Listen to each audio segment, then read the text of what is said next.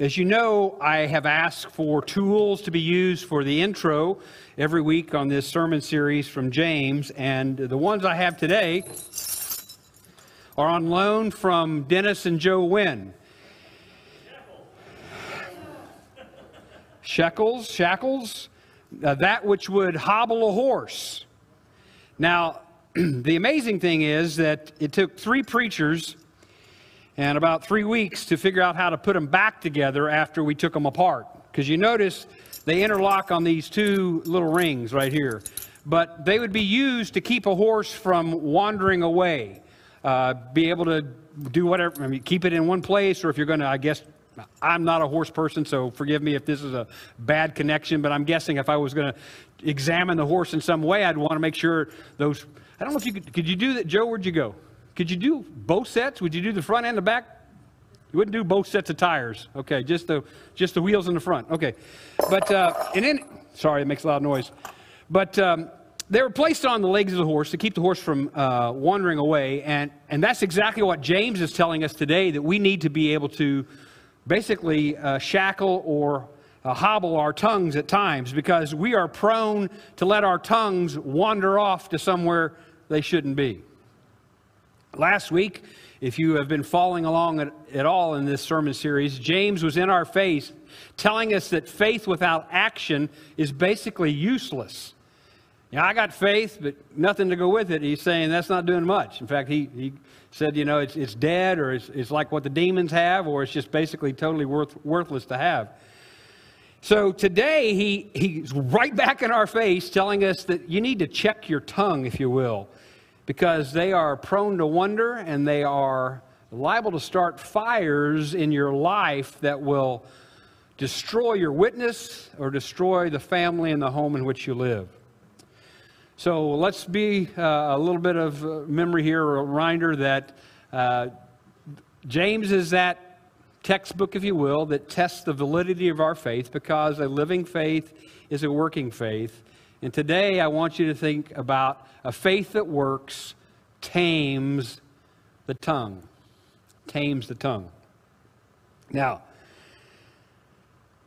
if you have your Bibles, I'll just go ahead and read it for you, that verses 1 through 12 of chapter 3.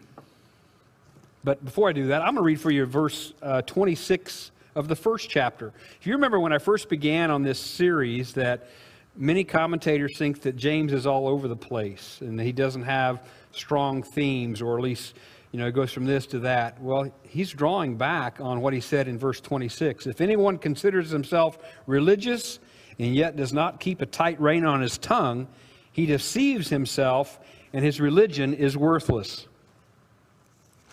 Now, we pick up in the 3rd chapter. Not many of you should presume to be teachers, my brothers, because you know that we who teach will be judged more strictly. We all stumble in many ways. If anyone is never at fault in what he says, he is a perfect man, able to keep the whole body in check. When we put bits in the mouth of horses to make them obey us, we can turn the whole animal. Or take ships as an example. Although they are so large and are driven by strong winds, they are steered by a very small rudder wherever the pilot wants to go. Likewise, the tongue is a small part of the body, but it makes great boasts. Consider what a great forest is set on fire by a small spark. The tongue also is a fire, a world of evil among the parts of the body. It corrupts the whole person, sets the whole course of his life on fire, and is itself set on fire by hell. All kinds of animals, birds, reptiles, and creatures of the sea are being tamed and have been tamed by men. But no man can tame the tongue. It is a restless evil, full of deadly poison. With the tongue we praise our Lord and Father, and with it we curse men who have been made in God's likeness. Out of the same mouth come praise and cursing. My brothers, it should not be. Can both fresh water and salt water flow from the same spring? My brothers, can a fig tree bear olives or a grapevine bear figs? Neither can a salt spring produce fresh water. Let's pray. Lord, as each one of us want to bite our tongues today, because this passage it's for all of us. Each one of us at one time or another has failed to control, to bridle, to shackle, to hold back our tongues, and we have let rip on people and caused their souls to be damaged, in fact, perhaps burned up our testimony with them. So as James is writing to a Christian reader, he writes to us today to say, Christian, how can blessing and cursing come out of the same mouth? How can you love the Lord and hate your brother? How can you claim to follow Him and push others away from Him? Speak to us in this hour. Help us to tame our tongues. For this I pray in Jesus' name. Amen. Now, frankly, most commentators would like verses 1 and 2 not to be in this section because it's a hard transition point. And teachers, I'm looking at some teachers in the congregation. I know I've got several out there. You're going, we weren't supposed to be teachers? What does that mean? Well, the consensus is of the different commentaries and theologians that I read this week, as I try to at least take some time to spend with that first verse that you all shouldn't be teachers. That's a Texas way of saying it, right? Y'all shouldn't be teachers. He's saying basically, let me show you the priority and the power of what you say. Teachers have power. We don't pay them like they got power, but teachers have power. You think back to your elementary school days. I bet you can name 10, well, according to how many times you took the first grade, maybe 5 of them. You can name your elementary school teachers. They influenced you. They taught you more than reading, writing, and arithmetic. You could share stories on those teachers, I'm sure. With every kind word or every cutting word, they were logged into those little memories, those little minds that now have gray hair. And you still can tell those stories of those teachers who touched your heart or perhaps lit up your pants. Not that that ever happened to me.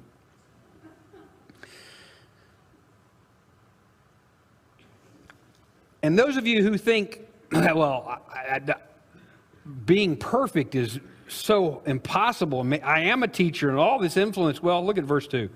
We all stumble in many ways. And if anyone is never at fault in what he or she says, he or she is a perfect person, able to keep the whole body in check. And I only know of one perfect person in history, and that's the Lord and Savior in which we serve. So as we have set the tone for the power and the importance of our words, let me ask you to tap the brakes, and that's our first point this morning, tap the brakes.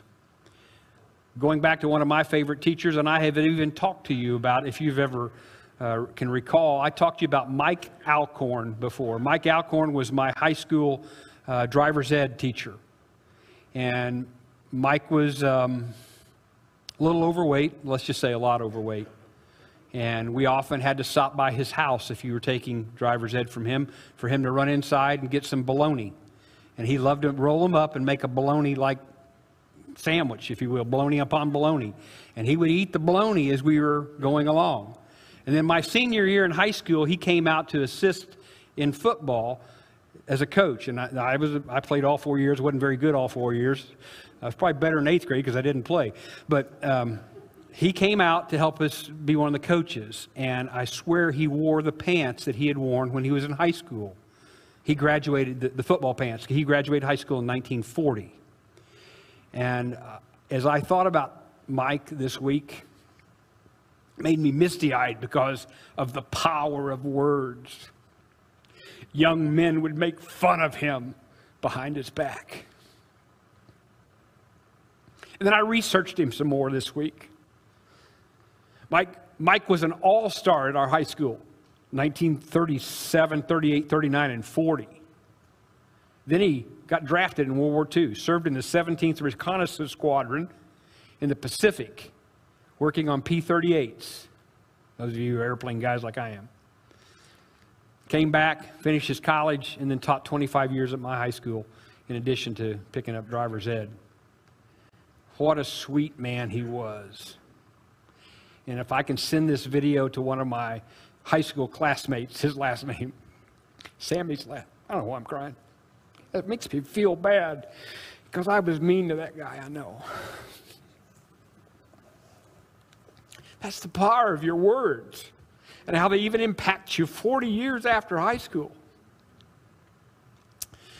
But Sammy, my friend Sammy Hess, he never could get Sammy's name right. He called him Blessing. I don't know why he called him Blessing, but we as, throughout the years have called Sammy the Blessing. So anyway, all that lead in to say on the driver's ed car, there was an extra brake. How many of you had a driver's ed where the driver, those of us who have a little bit of these newer cars, I don't know if they do that. The dealership in town that loaned the car, somehow they installed an extra brake. And we even had a sign on the back. I know they have driver's ed magnetic signs. We had a big sign, and it even said what dealership was loaning it to the school. And Mike was always sitting over there eating his bologna or whatever he was doing. And if you didn't do something he liked, he could tap the brake. He didn't throw you through the windshield, but he slowed you down in the direction you were going. Or perhaps you were heading going a little too fast. Tap the brake. And that's exactly what James is telling us to do when it comes to the control of our tongue, is that we need to tap the brake. Such a powerful force of the tongue, at times you need to tap the brakes. He uses a horse, a ship, and a fire to illustrate his point. Once again, remember who his brother was. We believe that James was the half-brother of Jesus. I'll just say the brother of Jesus. There are no half people. You're either whole people or not. He was the brother of Jesus. And Jesus was a master at illustration. His imagery, his symbolism, the things he could communicate. And here James picks up on that and says, let me tell you, something as small as the bridle in a horse's mouth can make the horse go one way or the other. A rudder, such a small rudder, can make a big boat, even though it's powered by the wind, in those days, not motors or not engines, but they could make it go one way or the other. And then likewise, you know that just a single spark, a single match can light an entire forest or burn a city. James says in verse 6, even talking of this fiery emphasis, the tongue is also a fire, a world of evil among the parts of the body. It corrupts the whole person, sets the whole course of life on fire, and is itself set on fire by, in the Greek, Gehenna. That dead place where the unrighteous go and stay. He connects your misuse of your tongue with the very pit of hell. Tap your brakes. Tap your brakes. Now, how do we pump the brakes? I'm going to give you 3 little quick examples. I think I may have a slide. I don't know if I did or not. I kept putting slides in this morning. Yeah, these are reminders to myself. Dynamite! If you went to, I don't know. No, I'm not going to say that. The kids and I watched, actually Brenda was with me, I think, and watched part of the end of The Fastest Indian Ever. It's a true story based on a guy from New Zealand who took his 1920 or whatever Indian motorcycle in the 60s and set land speed records with it. Anthony Hopkins plays the lead character, and in it he finds out he has heart problems, and he actually has to start taking nitroglycerin pills. Those of you that had heart issues, you put one underneath your tongue, let it dissolve, and then somehow it helps get the heart back in order. Which all leads me to say, how do you tap your brakes? Remember that nitroglycerin can either blow up a bridge or fix a heart. What you do with your words can either blow up bridges or help someone's heart. Second, how do I look? Have you ever been asked that by your spouse? How do I look? What? Yeah, no joke. How do you answer that question? Well, it depends. Well, let me put it this way. This is why I wanted you to get, that's my memory jogger for you. And to my knowledge, there are no fashion police in this congregation. There are no morality constables, nor are there any spiritual sheriffs in our congregation. For we all stumble, like it says in verse 2. Tap the brakes and pray. So you're remembering the power of the words. You're tapping the brakes to pray. And train your tongue so that you might think it, but you don't say it. And eventually, if you've trained enough, you won't even think it. But how many times or how often you think something and you just got to say it? How do I look? You might think it, but choose your words wisely when you answer that to your spouse. And the third illustration for me, James uses these 3 little points. I'll give you 3 little points. Remember I Dream of Jeannie? Who was the star other than Barbara Eden? Larry Hagman. And J.R. Who shot J.R.? Did you know he was born in Dallas? Did you know he was in the Air Force? Yeah. Got another connection there. During the filming of I Dream of Jeannie, those of you who may have read this is kind of a common Reader's Digest story, but true. During one of the episodes where it was called like an astronaut rides a horse or something like breaking horses with the astronaut or whatever, he had screamed so much, he went to the doctor and he lost his voice. And the doctor said, you need to stop talking and let your voice rest. And for the next 25 years, he practiced the habit of not speaking on Sundays. Sometimes he would go even longer. Now, one of the ways to control your tongue is not to open your mouth. But there are some things, as you'll see later on in this passage, that we need to have blessings coming from it, not curses. So you can't just keep it quiet all the time. But one of the ways to tap your brakes is just to close your mouth and listen. Listen to what the other person has to say. James is like the book of Proverbs, which also has many sentences and phrases about words. And Proverbs 18:21 is probably one of the favorite, which says, life and death are in the power of the tongue. Life and death are in the power of the tongue. Sometimes biting your tongue causes less pain than letting it loose. There's a rabbi named Joseph Telushkin. I can't even say that right. Sounds like a good Russian name. Telushkin. He has gone around for several years talking about the power, good and bad, of our words. And one of the things he loves to do is says, raise your hand, I'll do it with you. Raise your hand if you've ever said a harsh word to anyone. I'm looking now. Come on. All the other congregation is looking. Judy just waved at me. I'm leaving there. They're even up the sound. We all could probably raise our hands, right? Now, the next question he says, how many of you can go 24 hours without saying a harsh word to someone else? And typically when he makes it, people start snickering. Because he says, if you can't go 24 hours without saying a harsh word about somebody or to someone, your tongue is out of control.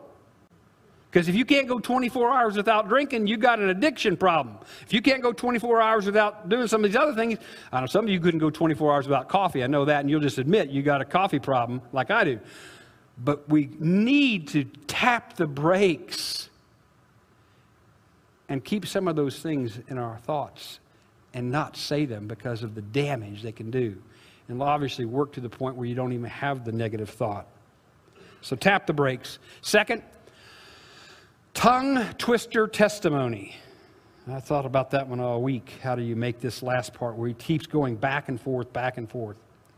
I want you to know I've kissed the Blarney Stone twice in my life. 2 different trips to Ireland, I kissed the Blarney Stone. And when you kiss the Blarney Stone, you're supposed to be given the gift of eloquence or the gift of persuasion. I think I just got the gift of gab. I'm not really sure. It didn't really help me at all. In fact, it's kind of nasty when you think about kissing this rock that you've just stood in line for 100 other people ahead of you to kiss this rock. And you have to hang upside down and backwards to do it, remember? I mean, you literally lay on your back. You have 2 poles back here, and you reach back where you feel like you're going to fall off the wall of this castle, and you kiss that rock. And like that's really, and I think we paid to do it too. Whoo! Those Americans, they're really morons. As school children, we all learned I scream, you scream, we all scream for. And you learn Peter Piper. Well, see if you can do this tongue twister. This is about a 2-minute little clip. I want you to say it out loud when they put it up there, because it is, well, if it plays.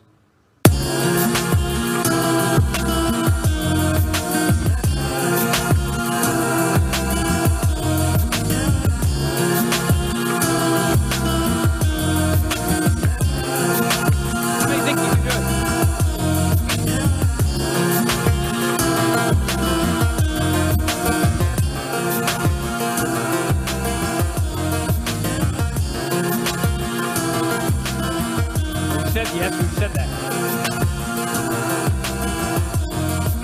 The longest 2 minutes of your life, right?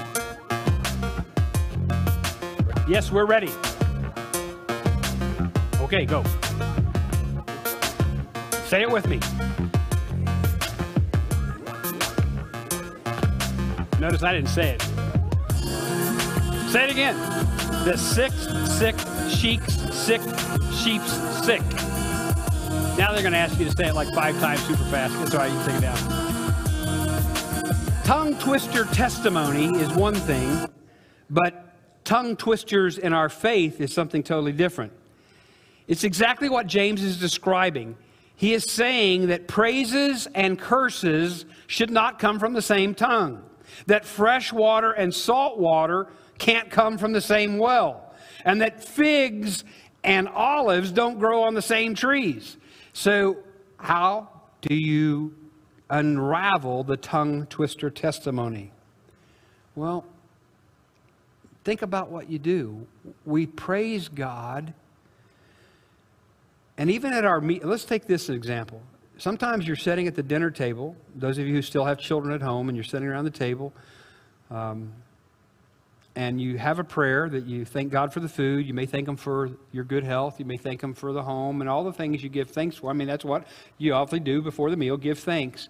And before the end of the meal, you've so offended your spouse or your children have so offended you that the meal becomes the Last Supper, if you will, because somebody after it's going to die. Now, I'm not testifying for myself, but how many of you have had opportunities like that? You've said a blessing. You've asked God. You've given thanks. Said, Lord, bless this food. And then you go crazy. We sing praises to God here on Sunday morning and curse the big black truck that pulls out in front of you on the way home. By the way, I drive a big black truck. It's probably me. We say we want to be a church that reaches the lost, but we don't share our faith. We say we will pray for you, but we never even pray at all. Now, there are some things that come out of the tongue out of control, whether it be gossip. I don't use the word innuendo very often, but I read one guy saying that was the cousin to gossip. Gossip is telling the bad story. Innuendo is inferring that, it's kind of like implying that they might have done it, but I didn't gossip. Or you sometimes use flattery to hurt somebody because you tell them nice things to their face that you would never say behind their back. Or you use criticism and you destroy somebody with their criticism. Oh, well, I need positive feedback. No, criticism is a little different, making fun. And that's that whole dichotomy that he has going, that praise and curse, fresh and salt, figs and olives. And one guy, as I was reading about this week, I'd read some more of his before. The main author that I found was Robert Caro, C-A-R-O. He's written 2 books. Well, he actually was a 2-time Pulitzer Prize winner. One of those was on LBJ. But his first book, I think, on LBJ is called The Ascension or the Rise of LBJ. He talks about Lyndon Baines Johnson, our 36th president, a Texan, right? Yeah. Somebody, blue bonnets. Aren't they kind of known for Lady Bird? Wasn't she the one who did that, or am I just dreaming that? Yeah, I didn't take Texas history. Sorry, I took Illinois history. So, but in any event, there's a lot of reverence for him. But they say he had a very foul mouth, and he was ultra hyper critical of people. And let me just share you this little story that Caro writes it, or Caro. I'm sure you say Robert's last name there. He said he once ridiculed Dave Shevins of the Associated Press, a sensitive, sweet-tempered guy who was also fat and short. Made me think of Mike Alcorn. Once when Johnson was moving across a plowed field, Shevins was following behind Johnson, and he said to Shevins, "Come on, Shevins, won't those little fat legs of yours carry you any faster than that?" But ironically, Johnson would be the one who helped get the Civil Rights Act through in 1965 that brought voting rights to those who had been deprived of those and guaranteed voting rights to those who previously could not vote. So here's a man who used cursing and blessings with the same mouth. Well, here's a tongue twister I think that some of us have as Christians. You should go one more, guys. Maybe if I didn't put it in there. How many of you can say those things fairly easily? Sorry. Forgive me. How can I help? Jesus loves you. Sound like very simple phrases to say, right? So why would you twist anything from I'm not sorry, I could care less, I did it on purpose, I'm not going to help you, or I hate you? How can that come from the same mouth?